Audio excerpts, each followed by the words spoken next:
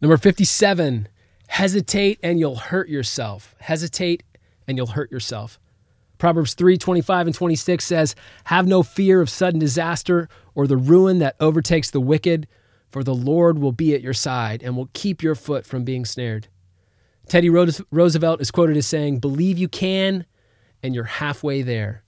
Do you know who won the Pro Bowl last year? Me neither. No one does. No one cares. Nobody cares about the NFL Pro Bowl because it's a game played at half speed, the result of which means nothing. The same is true of us.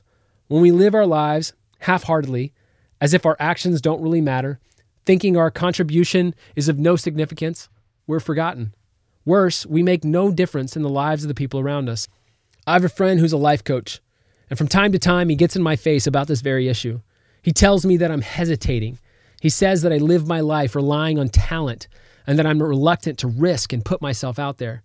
He says my hesitation isn't just hurting me, it's hurting everyone around me. As a kid, I had a coach who said I was more likely to get hurt if I played timidly, going 75 or 80%, than if I went 100% in the wrong direction. I don't know if that's true or not, but I do know I wasn't created to live my life half-heartedly. Where are you hesitating? Why are you timid?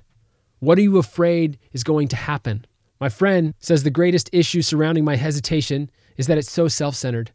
I hesitate because I'm only thinking of myself, how I'll fail, or what might happen to my reputation. He says that if I kept the most important thing, namely how my actions will serve the people around me, it shouldn't matter what happens to me along the way. No matter what, God created you to go for it. He didn't give you a spirit of timidity, but of power.